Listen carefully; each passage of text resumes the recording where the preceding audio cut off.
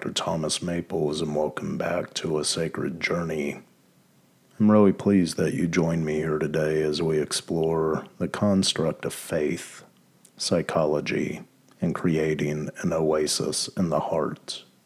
As a mental health practitioner, I'm often faced with a conundrum of faith, a conundrum of hope, if you will, and the ideal of creating hope in life, especially when things aren't necessarily going the way that someone would like. Many times I may receive questions to the nature of what a person could do when they feel that they don't have hope for the future, or they feel that things may be hopeless. Now, this is a really important construct because being hopeless or having hopelessness or helplessness as well is really a key indicator of depression. In fact, it's one of the symptoms present that could lead to a diagnosis of clinical depression. And so as we begin to explore this idea of faith and finding an oasis in the heart, really what we're doing is trying to create movement towards a inner sanctum, one that is built upon a foundation of strength versus weakness. And so let us explore this construct a little further, especially as it relates to things such as depression, mental health problems like anxiety or depression that could arise when we begin to lose faith, we begin to lose hope in what is going on either externally or internally. Lebanese writer and poet Khalil Gibran once remarked that faith is an oasis in the heart which will never be reached by the caravan of thinking. Again, faith is an oasis in the heart which will never be reached by the caravan of thinking.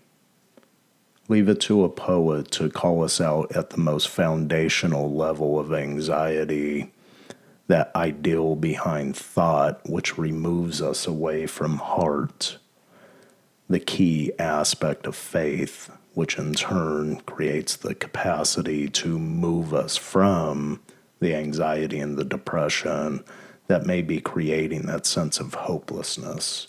What a beautiful quote by Khalil Gibran. Wouldn't you agree? My first question to you as it would relate to creating hope and faith would be, do you have faith? Now, I know that may cause some dissension from standard psychological circles, especially those trained in empirical sciences and scientific methodology. But what I've found in practicing mental health for over 20 years is that much of what is going on, this creation of anxiety that's prevalent, and the stress, the hypertension, the heart disease, the mental, the physical aspects of what we see in the model of dis-ease, or what we call disease, happens upon really a lack of faith and a lack of direction in the movement of where we're going. And so what happens when we begin to examine faith as a construct, we could begin to remove, let's say, the religious implications, if that is what science would have us do, and begin to define it by the Oxford Dictionary's definition, and trust in one's ability or knowledge, or trust that someone or something will do what has been promised. That is an ideal of faith. It's a human ideal of faith. It's not necessarily superordinate or related to God within that capacity. Now, everyone has their own beliefs. Psychology is more of a science, but there are aspects of specific models and methods of psychology, theories, if you will, that do take into account the more spiritual dynamics that are present. Now, personally, I tend to view faith as being both a personal and a superordinate. Now, the second definition Oxford gives of faith is the ideal that it is a strong religious belief, that is a strong belief rooted in a construct that's superordinate, something that we may not see. Now, even though the battles between religion and science have been well documented and established for well over, since the 1400s, so about 600 years, what happens is when we begin to look at the divisions present, especially in today's society, we can see this is not really rooted in something that's altogether new. These divisions have really existed with us for millennia, centuries at least within documented history. Now, if we move back to the idea behind the definition of faith, we could see that it's all about trust. It doesn't have to be necessarily linked to divine or human origins. It could be both. And if we examine it from a Buddhist philosophy, especially in the ideal of Atman being part of Brahman and vice versa, Brahman being within Atman, what we begin to see is that a journey unfolds as it relates to creating trust in the superordinate, if I examine it from the ideals behind Carl Jung's, like what I call the big S or capital S self versus the small s self, which is the ego. We begin to see that there's some supraordinate that we're all moving towards, and really it begins to boil down to our trust in the psyche's capacity and our capacity to begin to move towards that supraordinate, even if it means putting down the ways that consciousness works in this divisive aspect of systematizing things that may create division within and division without. And so faith is really this ideal behind creating a deeper trust in something that is known or unknown. So that leads to the question, how do hope and mental health integrate with one another?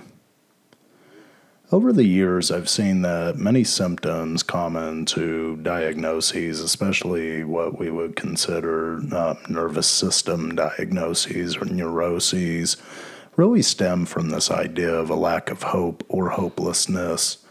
In fact, one of the major symptoms of major depressive disorder is a lack of hope or hopelessness. But this doesn't stop necessarily with the depression or the depressive diagnoses. In fact, you could see hope being a major premise for almost any, or a lack of hope being a major premise for any mental health disorder, because it taxes the system at the anxious level, at the anxiety level, at the nerve level. And that's why in historical context, the idea of nervous system disorders were called neuroses. When we begin to lack hope, we begin to lack the belief that something will be greener on the other side, or the grass will not be greener if we nurture it where we're at. We always hear terminology such as the grass is greener on the other side, but oftentimes when we engage in that type of ideology, what ends up happening, we move from pasture to pasture to pasture, but we don't necessarily water or nurture the things that we have present in the here and now. And that's an opposite reaction from the oasis in the heart that we're looking for. When we begin to nurture what we have, when we begin to show gratitude for what is there, we naturally begin to hone our attention to the things that hopefully will create more abundance in our life. And when we're proactive in identifying those things that bring nurturance and bring abundance to our lives, we ultimately end up learning the skills to create more. So it's the ideal behind watering the tree to produce fruit, which will one day feed you. In recent years, the idea of hope has also been a prevalent topic, especially as it relates to world leaders. In an address by President Barack Obama to the United Nations during his presidency, he spoke of choosing hope over fear. A segment of the speech reads, quote, "We choose hope over fear.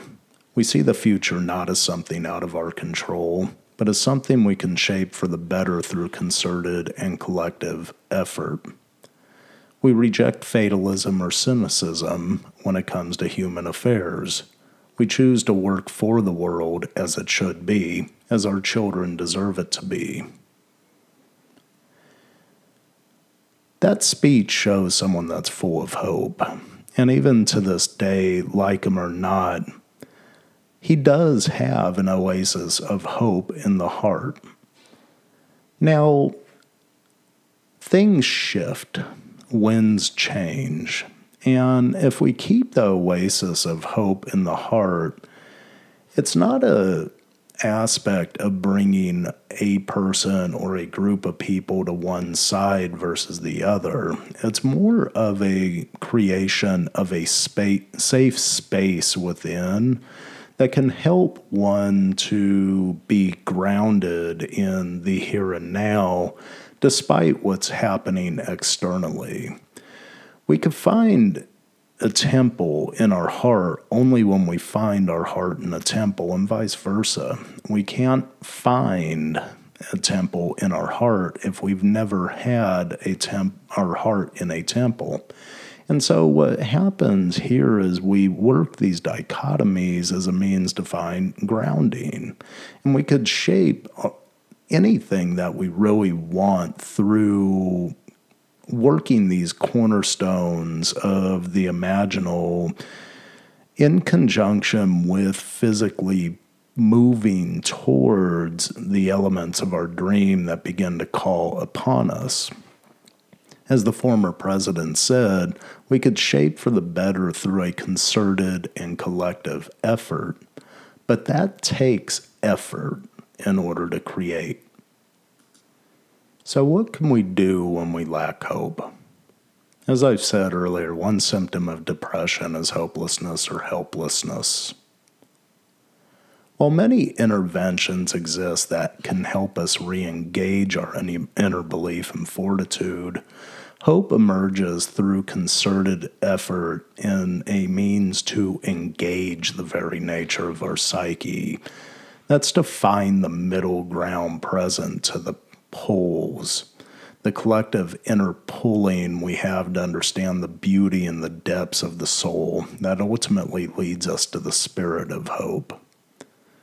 A few steps you can take is to jot down a vision. A vision is a driving force that ultimately can give you direction. But it can only give you direction if you break it down by steps. A vision is that point in the future that is not yet attained, but when you break it down in steps, you could begin to create the means by which you could begin to feel successes in the moment, which are hope-building experiences. Once you have one success behind you, you're also one step further towards the vision that's present. And once that is attained, you can move on to steps 2, 3, 4, and so on, how many ever steps that there are. If you repeat these steps, you will be successful in your endeavor, but it will take time, and that's where we have to work with that all present ideal of patience that is very difficult at times to work with because the natural tendency of the human psyche is to be impatient, but patience develops with time and taking the steps needed over time to create that vision into reality, which creates in turn hope, which creates in turn the opposite effect of what anxiety and depression are. Try these steps as a system to reaffirm the belief your soul needs. As President Obama said, to choose hope, we must engage through an individual and collective effort to negate the fatalism and cynicism that is rampant today. I hope that love and blessings find you, my friends. May your journey towards hope be found through faith, hard work, and the beauty that arises as you identify, chart a course, and advance confidently in the direction of your dreams. Thank you, and goodbye for now.